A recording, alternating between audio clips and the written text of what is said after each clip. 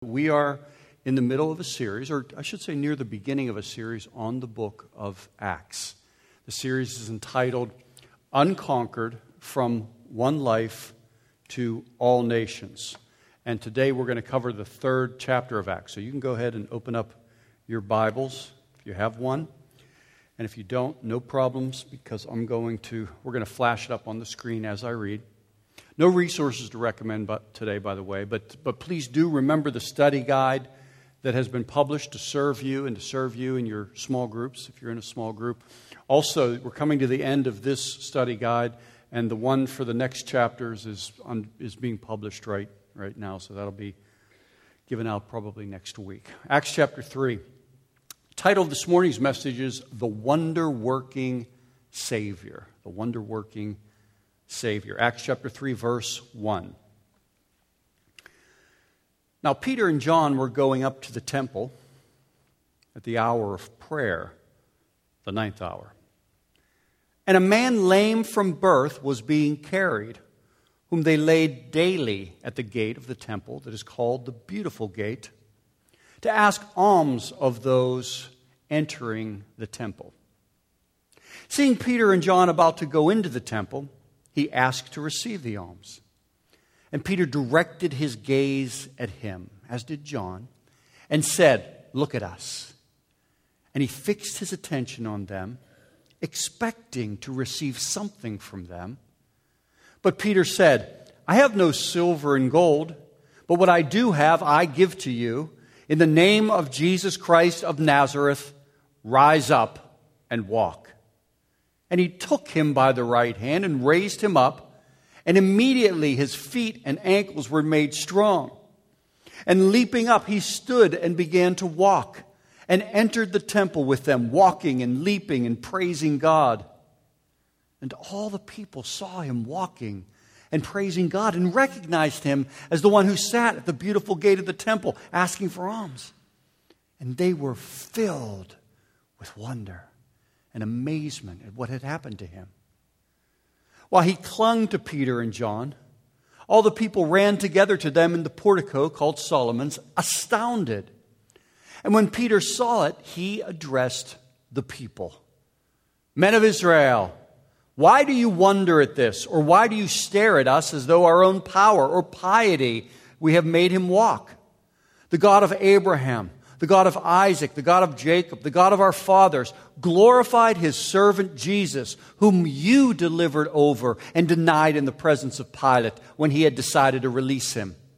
But you denied the holy and righteous one and asked for a murderer to be granted to you, and you killed the author of life, whom God raised from the dead.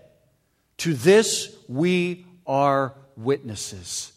And his name, by faith in his name, has made the man strong whom you see and know. And the faith that is through Jesus has given the man this perfect health in the presence of you all. And now, brothers, I know that you acted in ignorance, as did your rulers. But what God foretold by the mouth of all the prophets, that his Christ would suffer, he thus fulfilled.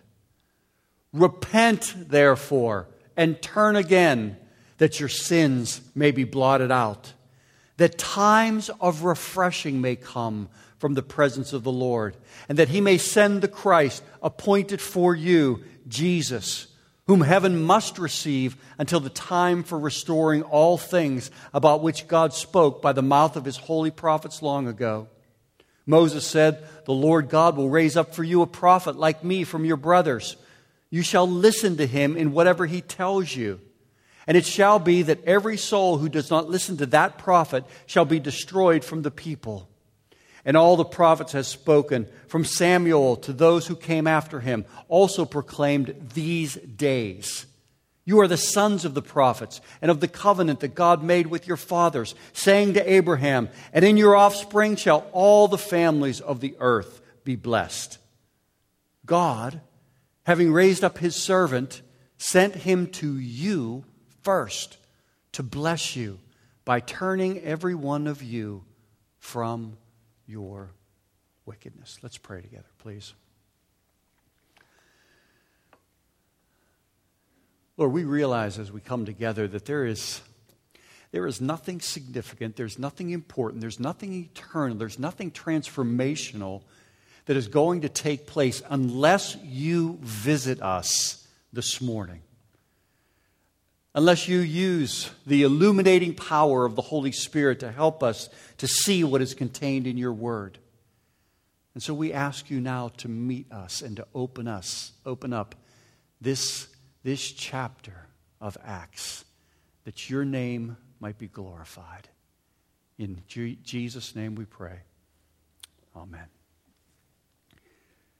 In Acts chapter 2, verse 43, there is a report which almost seems incidental against the spellbinding things that take place in chapter 2. I mean, think about it. Let's just go back to chapter 2 for a moment and think about all of the things that we have seen thus far. The Spirit of God has been poured out. Tongues have been spoken. Peter has preached. People have gotten saved. 3,000 people were added to the church in one day. That's quite a day, by the way. And tucked into the final passages of that chapter, the final verses, is this almost passing report. It's almost left dangling there in chapter 2, verse 43, where it says, "Many signs and wonders were done by the apostles." And then chapter 3 opens with just one of these wonders. There was a man. He was born handicapped. He was one known by all. He was a guy who was carried daily to the temple to beg for money. He was a guy who engaged Peter and John for nothing more than to just hit them up for some cash. And he was, in a matter of seconds, amazingly, suddenly, unexpectedly, miraculously, wondrously healed. He wasn't asking for a miracle. He wasn't there for a healing. All he wanted was money. But as it is with all people, God wanted more for him than he wanted for himself. And so the Spirit comes, his legs move, and the next thing you know, this guy's a candidate for Dancing with the Stars because he's leaping and he's praising and he's worshiping and he's jumping around in the temple.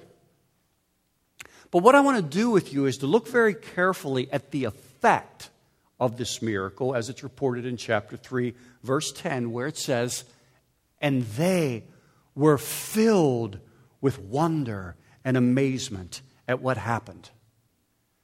Now that's certainly understandable because it's not every day that one sees one born disabled, leaping, running, and praising God. But what happens next is that Peter stands and in verse 12 he asks a question. And it's a question which at first glance almost seems utterly absurd. He asks this question. He says in verse 12, "Why do you wonder at this?" I mean, that's a funny thing to ask. Why do you wonder at this wonder?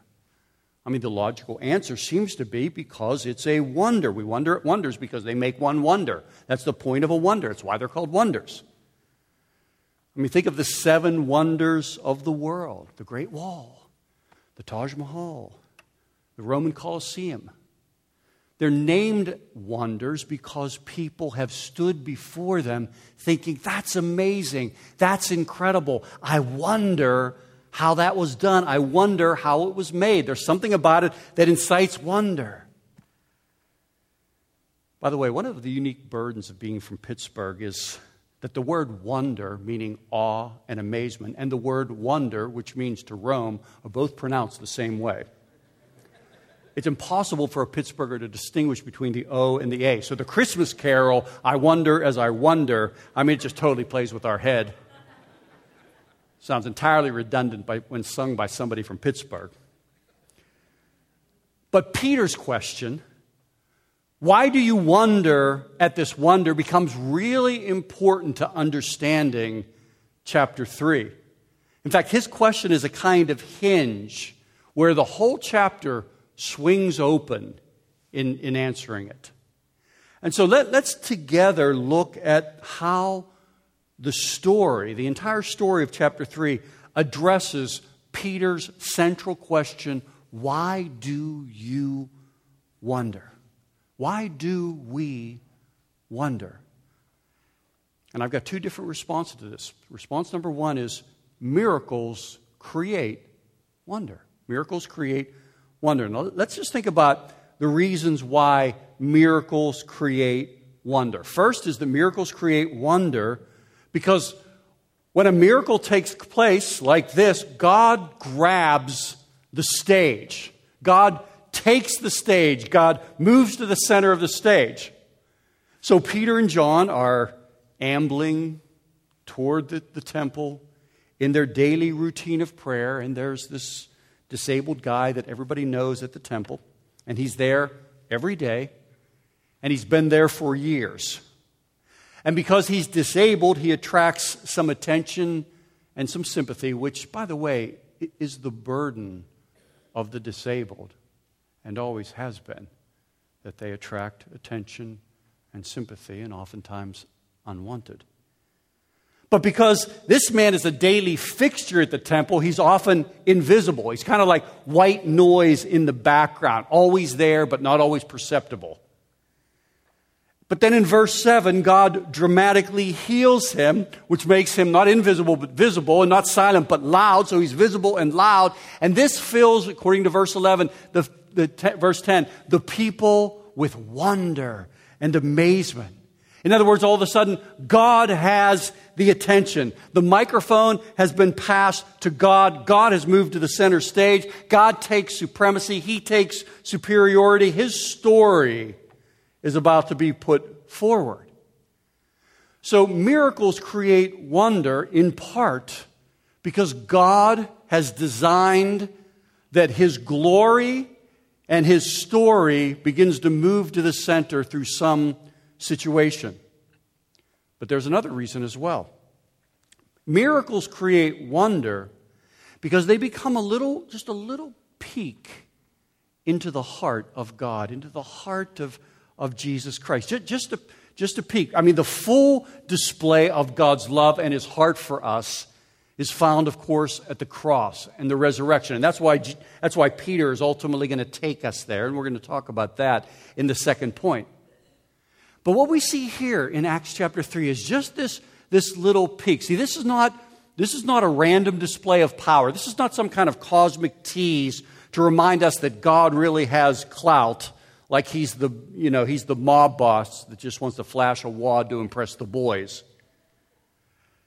No, the lame leaping is just a little slice of love from heaven, because it's a reminder of the one who came from heaven and who had compassion on the suffering, like the good shepherd with his sheep. Which is why the man was healed in Jesus' name. Look at verse 6. But Peter said, I have no silver and gold, but what I do have, I give to you in the name of Jesus Christ of Nazareth. Rise up and walk. And then he comes back to Jesus' name in verse 16. And by His name, and by faith in His name, has this man been made strong, that you see and know that it is through faith in Christ Jesus. See, it's just a little peek at who Jesus is. It's just a little peek at the heart of God for His people. This is seen even clearly in Matthew chapter 9, verse 36. Copied this passage out, wanted to read it to you. It says, quote, And Jesus went throughout all the cities and villages, healing every disease and every affliction. And when He saw the crowds, He had compassion for them, because they were harassed and helpless, like sheep without a shepherd. See, God loves us. And even though we're suffering at times, God's heart still moves towards us. And there are times where, for His pleasure and His purpose, He breaks into the routine and He does something supernatural. And it's a reminder of His special and unique love, His heart for us. I was reminded of this recently at how our shepherd still shows this kind of compassion when I heard the story of Deborah Passetti, who's a member here at Four Oaks. Deborah was diagnosed with stage 4 cancer. In fact, stage 4 cancer that had already spread to her liver. I mean, that's the point. When it's stage 4, and it spread to the liver. That's the point where the doctor just walks in and says, I'm so sorry. I'm so sorry. In fact, she had so many lesions that they couldn't even do radiation. I mean, that's the stage when a person hears two words about their body that nobody ever wants to hear: incurable and fatal. And so her family was notified. Her sons moved back home to be with their mother because Deborah had little time. Deborah was dying. About 3 months later, she's driving down Blairstone Road. And the same Spirit that is described for us in Acts chapter 2 that came upon them came upon Deborah and flooded the car with His presence. Now, Deborah, if you talk to her, she would be quick to say, I wasn't asking for it. I didn't have faith for it to happen. I wasn't praying. It's just like Acts chapter 3. This man was not asking for a healing. He was asking for money. There's a sense where he had no idea who he was looking at. He didn't know that they were apostles. He didn't know that the Spirit had come. He just had this daily need. But God was smiling, and He wanted to break in upon the man in the same way that He broke in upon Deborah. And she began to feel this otherworldly sensation. And she said she remembers thinking, I think God is God touching me right now? And then she spoke these words out loud. She's the only one in the car, but she spoke them out loud. She said, I wonder if God is healing me right now. She drove home and told her husband. She said, I think I was healed today. The next PET scan, she told the doctor, you know what, before you take the PET scan, I think God healed me. He said, well, let's see. And so they conducted the test. The cancer was gone. There was no trace of cancer whatsoever. That was over 2 years ago. Now listen, there are many Christians that love Jesus that in the past 2 years have died from stage 4 cancer that has gone to the liver. God elected not to heal many different people. But there are times where, for His own reason, and to express His love and compassion in a singular way, He'll break through, and His power will come. And God's compassion broke through to Deborah, just as it did with the man in Acts chapter 3. So miracles create wonder at times because they give us a peek into the heart of the Savior. And then lastly, miracles create wonder because they point us to another world. Did you ever notice how we're kind of instinctively drawn to these stories of God's power, of the supernatural? You were even feeling it as I was telling you the story about Deborah. There was something stirring in your heart saying, I love that. I want to see that. I want that. I need that. Because there's something inside of us that is profoundly attracted to the supernatural, attracted to powers outside of ourselves. I mean, the cultural version of this is shows about, vampires and the paranormal and zombies. And it's why Halloween is becoming such a big holiday, bigger than Christmas, it would seem at times. Because there's this itch in the human heart that is only scratched by the mysterious and the miraculous, because the heart longs to wonder. The heart wants to wonder. Because there's something inside of us that just knows that we were created for another world, that we were created for something different. We were created for a place where we are whole, where there is no sin or sickness or pain. And there's a sense where there's an echo from that place that reaches our hearts every once in a while, a kind of signal from a distant land indicating that things are not the way they're supposed to be. And it reminds us of something. It reminds us that stage 4 cancer is not normal. It reminds us that miscarriages and crime and pain and heartache are not normal. And there is a sense where the outcome of a miracle is the normal according to God. It's the normal of the future. It's where we're all going. It's where we're all heading. And there are times where in the pleasure of God, He will allow that to break through the routine of life. He'll allow it to break through in the presence and remind us that we're not created for this moment. We're not created for this world. That we're not home yet. And so they create wonder because they point to another world. That miracles are an invasion of the age to come. It's a little slice of the future in the present. If I could risk a Lord of the Rings analogy, and I say risk because these are really overused by preachers, myself included, but I couldn't resist this one. Just after the climax in the last book of the trilogy, Lord of the Rings, Sam Gamgee discovers that Gandalf is alive. He thought he was dead. He's alive. And he cries out to Gandalf. He says, "Gandalf, I thought you were dead. But then I thought I was dead myself." And then he asks this question. He says, "Gandalf, is everything sad going to come untrue?"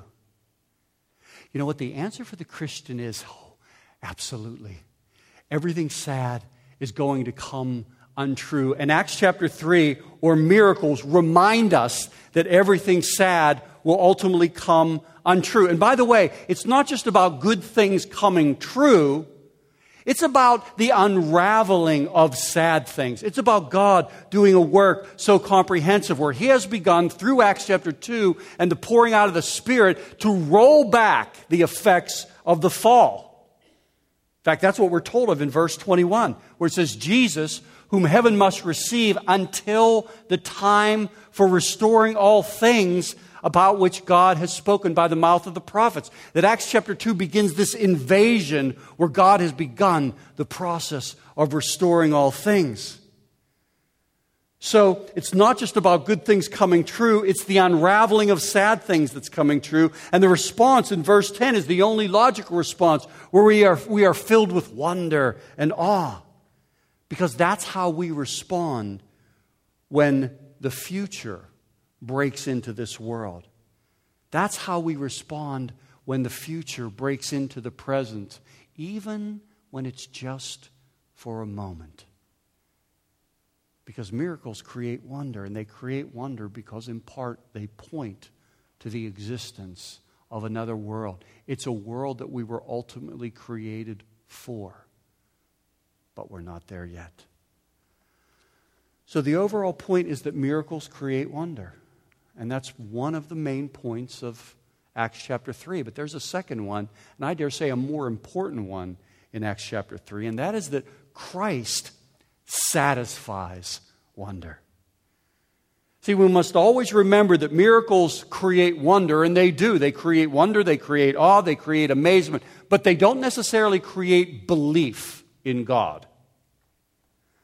Miracles are great attention-gathering and attention-grabbing events, but they don't convert. In fact, they don't always even stir faith. That's why verses 7 through 10, the report of what took place, requires the preaching of Jesus that begins in verse 12, because wonders and amazement and awe and miracles has to be interpreted by Jesus. And you'll see this even beginning in the Gospels, where Jesus did a work, but then He brought the Word and He interpreted. It's why in Acts chapter 2 there was the sign and then there was the sermon. You might want to say there's a miracle and then there's a message. You can say it in any number of ways, but the point is that Acts chapter 3 seems to continue a unique pattern in Scripture where there is the performing of the miracle and then the preaching of Jesus Christ. Because the work, the sign, the miracle does not in itself create or stir or stimulate or inspire faith towards God. For that, we need a Savior. Remember, the Bible is filled with examples of people who encountered the miraculous, yet remained unchanged by the experience. John chapter 6, Jesus fed 5,000 people, and then he walked on water after that. But still later on in John chapter 6, it says, after this, many of his disciples turned back and no longer walked with him. In other words, they marveled at his power. They were inspired by the potency of his words and his acts, but they bailed at the cost of what it required to walk after him. So the point that I'm getting at, and the point that Acts chapter 3 gets at, is that miracles are not ultimately the answer. They simply point to the answer. It's Christ that satisfies the wonder. And so Peter offers the key to interpret the miracles by preaching Jesus Christ, by declaring the gospel of Jesus Christ. Now, I want us to pay, as we proceed, careful attention to exactly what Peter says.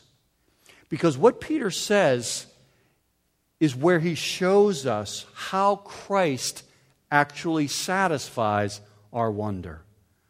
But in doing so, he also shows some helps for how we can reach people with the gospel, how we can reach our one life. Now, for the benefit of the guests, when you hear that term one life, that's simply a way that we're describing a goal that we have for our series. Whereas, oftentimes when Acts is preached, you set your goal on the nations and seeing the gospel, go to the nations, and that certainly is a part of Acts, and that's an important part, and we're not denying or ignoring that. But for this series, we're really trying to make our goal very simple, and that is for each one of us to just think about one person that we want to pray for, one person that we want to serve, one person we want to reach out to, one person we ultimately might want to share the gospel with, and we're calling that person our one life. And so what I'm saying is that there's a path through this message that Peter gives from wonder to Jesus Christ. And I think it offers for us some steps. It offers us a pathway from wonder to Christ that we can use in reaching out to our one life. So think about this in 4 steps. The path from wonder to Christ. Step number 1 is the wonder itself. So in verse 12 of chapter 3, Peter identifies what they're wondering about, and he makes what they're wondering about the starting point for what he wants to say to them. In other words, Peter finds, he discovers, he locates himself in the pressing question being raised by the people in that moment, or by the person in that moment. And he seeks to answer the question from the Word of God. Peter identifies what the wonder is. What's the wonder? What is it that they're wondering about? Now, in the case of this passage, the wonder is obvious. But in reaching our one life, it might take more work. But the point I'm trying to make is you find the wonder and you find a doorway into their life. You find a place where they're asking important questions of identity, important questions of purpose, important questions perhaps even about God. I wonder where to get help with our kids. I wonder why God seems silent in the face of what our family's going through. I wonder why I was raised the way I was raised. Why were my parents divorced? Remember, a wonder doesn't have to be supernatural to incite interest and to incite curiosity. But a wonder is the beginning of an opportunity. It's a question being put forward. And as we seek to reach our one life, we have to find their wonder and locate ourselves in it, or locate God in it in some way. So that's step number 1. Step number 2 is the we, W-E, the we. This is where Peter connects their question to what he shares with them. And this is where in verse 13, he just begins to talk about the God of Abraham, the God of Isaac, the God of Jacob, the God of our fathers, glorified his servant Jesus, whom you delivered. And he's locating himself in their story. There's a sense where Peter is identifying that they share a history together. He does it again in verse 17 where he says, "And now, brothers." And then he goes on to talk about Moses and talk about Samuel and talk about the prophets.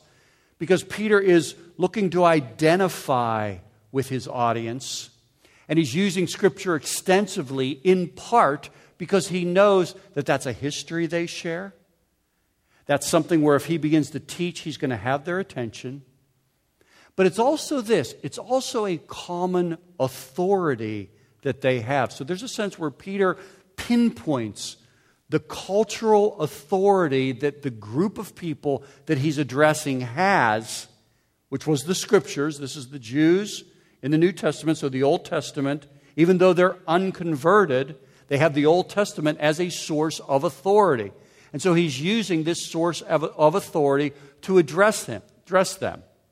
And the passages that he uses were common authority that he could draw from. So the question that we have to ask, and the way to think about that for our one life is, what authority does our one life recognize? And how can we relate to that? How can we, what commonality might we have with that source of authority? Another way to say this is, where can we say we? Where can I say we with my one life? Maybe it's our family ties. We both were raised in solid families, and that has a real authority. That has a great influence over us. Maybe their authority is the government or certain books that they've read that they consider written by experts. Or maybe it's the internet. Or if you're reaching a teenager, one source of authority for teenagers is their friends. They speak authoritatively the life of other friends. Maybe you were both raised in the church, and there's a sense where the authority of the church kind of casts a shadow over the life of your one life. Author Flannery O'Connor once said this. She said, "While the South is hardly Christ-centered, it is most certainly Christ-haunted."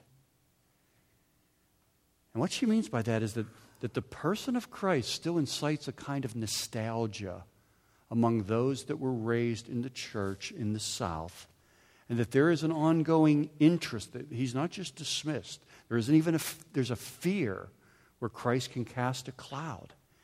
And there's a kind of authority that can still be attached to his name and his words. And so that might be perhaps a place where you create the we in your relationship with your one life. Step number three, the bridge. The bridge. This is where Peter is always moving people specifically towards Jesus Christ. Helping them find their answer in Jesus Christ. I read earlier verses 13. He says, verse 14, "But you denied the holy and righteous one and asked for a murderer to be granted to you. You killed the author of life." Verse 16, "And by his name, by faith in his name, has that man been made strong." See, he's just going after Jesus. He's helping them to think about their experience and their story in light of Jesus. He's putting Jesus in their story. One of the things that we get to do with our one life is to reinterpret their story with Jesus at the center, which is exactly what Peter's doing. He's saying what you've experienced is the means by which Jesus is using to draw you to him. And that's what, a good thing that we do when we're trying to reach somebody with the gospel is we're not just landing on them with all the harsh truth of Scripture, is that we're trying to help them to understand how their story has led them to Jesus and how Jesus locates himself in their pain, in their hopelessness, in their loneliness, or their sense that life is hollow and meaningless, or where there are unfulfilled desires, to help them to see that those desires can only be filled and only be satisfied by Jesus Christ. So we're helping them to understand their story with Jesus in it. We're helping them to bridge from their story to Jesus. And we're going to discover as we go through Acts and some of the exciting chapters that come up. I mean, there are some amazing things where the apostles, they're just dropping into new places, new cultures. But one of the things that they're always doing is looking to find the bridge between where these people are and who Jesus is. So, Acts chapter 17, Paul's going to go to Athens. He goes to Athens. He's walking through the Areopagus. He sees this altar to an unknown God. He begins to preach to the people immediately. And he starts with the altar to the unknown God. And he walks them all the way to Jesus. And then he walks them back from Jesus to the altar of the unknown God. From the thing they worshipped to Jesus. And see, that's the bridge that we also make with our one life, and that's the bridge that Peter is making with his listeners as well. Step number 4 is the claim. The claim. First 3 steps, by the way, often take time before we arrive at the claim. Unless, of course, a miracle happens, in which case you can move immediately to the claim like Peter does. But the claim is where Jesus asserts his call upon the person that you are talking to. This is the "this means you" moment for that person. This means you. That's what Peter is doing. He calls them sinners, verses 14, 15, and then he calls them to repent in verse 19, verse 14 again. But you denied the holy and righteous one and asked for a murderer to be granted to you. And you killed the author of life. Look down at verse 19. Repent, therefore, and turn again, that your sins may be blotted out. See, Peter is addressing them specifically, and he's helping them to understand that this is the claim that the first 3 steps makes upon you. That it's not simply knowing about Jesus, it's not simply feeling good about Jesus, but it's that Jesus makes a claim and calls you to repent. And honestly, often this is the most difficult part of the pathway that I'm describing, because there are few things that are more culturally offensive than asserting that Jesus is the only way to God and that repentance is the only way to Jesus. I mean, Paul said that the message of the cross is foolishness to those who are perishing. That means that there's a certain segment of society who is guaranteed to interpret your message, my message, as foolishness. We might as well be saying Elvis is the only way to God and turnips are the only way to Elvis. See, it makes no sense. It seems foolish. It seems absurd. But here's what we have to remember. We always have to remember Acts 2. In other words, we always have to remember that we're not the only ones at work in this field. That there is a kind of resistance force that is at work behind the scenes that was poured out in Acts chapter 2. Acts chapter 3 follows Acts chapter 2. In Acts chapter 2, the Spirit of God was poured out. And the Spirit of God is in the world doing the work of God and preparing the field for the invasion of the gospel. You know, in the Second World War, the French resistance, back when those words could go together, I could not resist. I'm sorry. The French resistance worked with these subversive tactics behind the enemy lines to prepare the country for an invasion. And so when the Allied forces landed in June 6th of 1944, there was a sense where there was work done beforehand. There was preparation already from within. Listen, each time you see repentance in the book of Acts, you are seeing the results of the subversive work of the Spirit of God. You are seeing the results of the Spirit of God having been poured out in Acts chapter 2. So always remember when we're reading from Acts chapter 3, verse 1 on through Acts, that Acts chapter 2 was the Normandy. It was the launch of the invasion. It was the work that God began to roll back the effects of the fall, to roll back the effects of Eden, to begin to reclaim and restore all things, which is ultimately consummated by His return. And that the Spirit has come to begin this work of resistance, this work of subverting the work of sin, subverting the work of the enemy.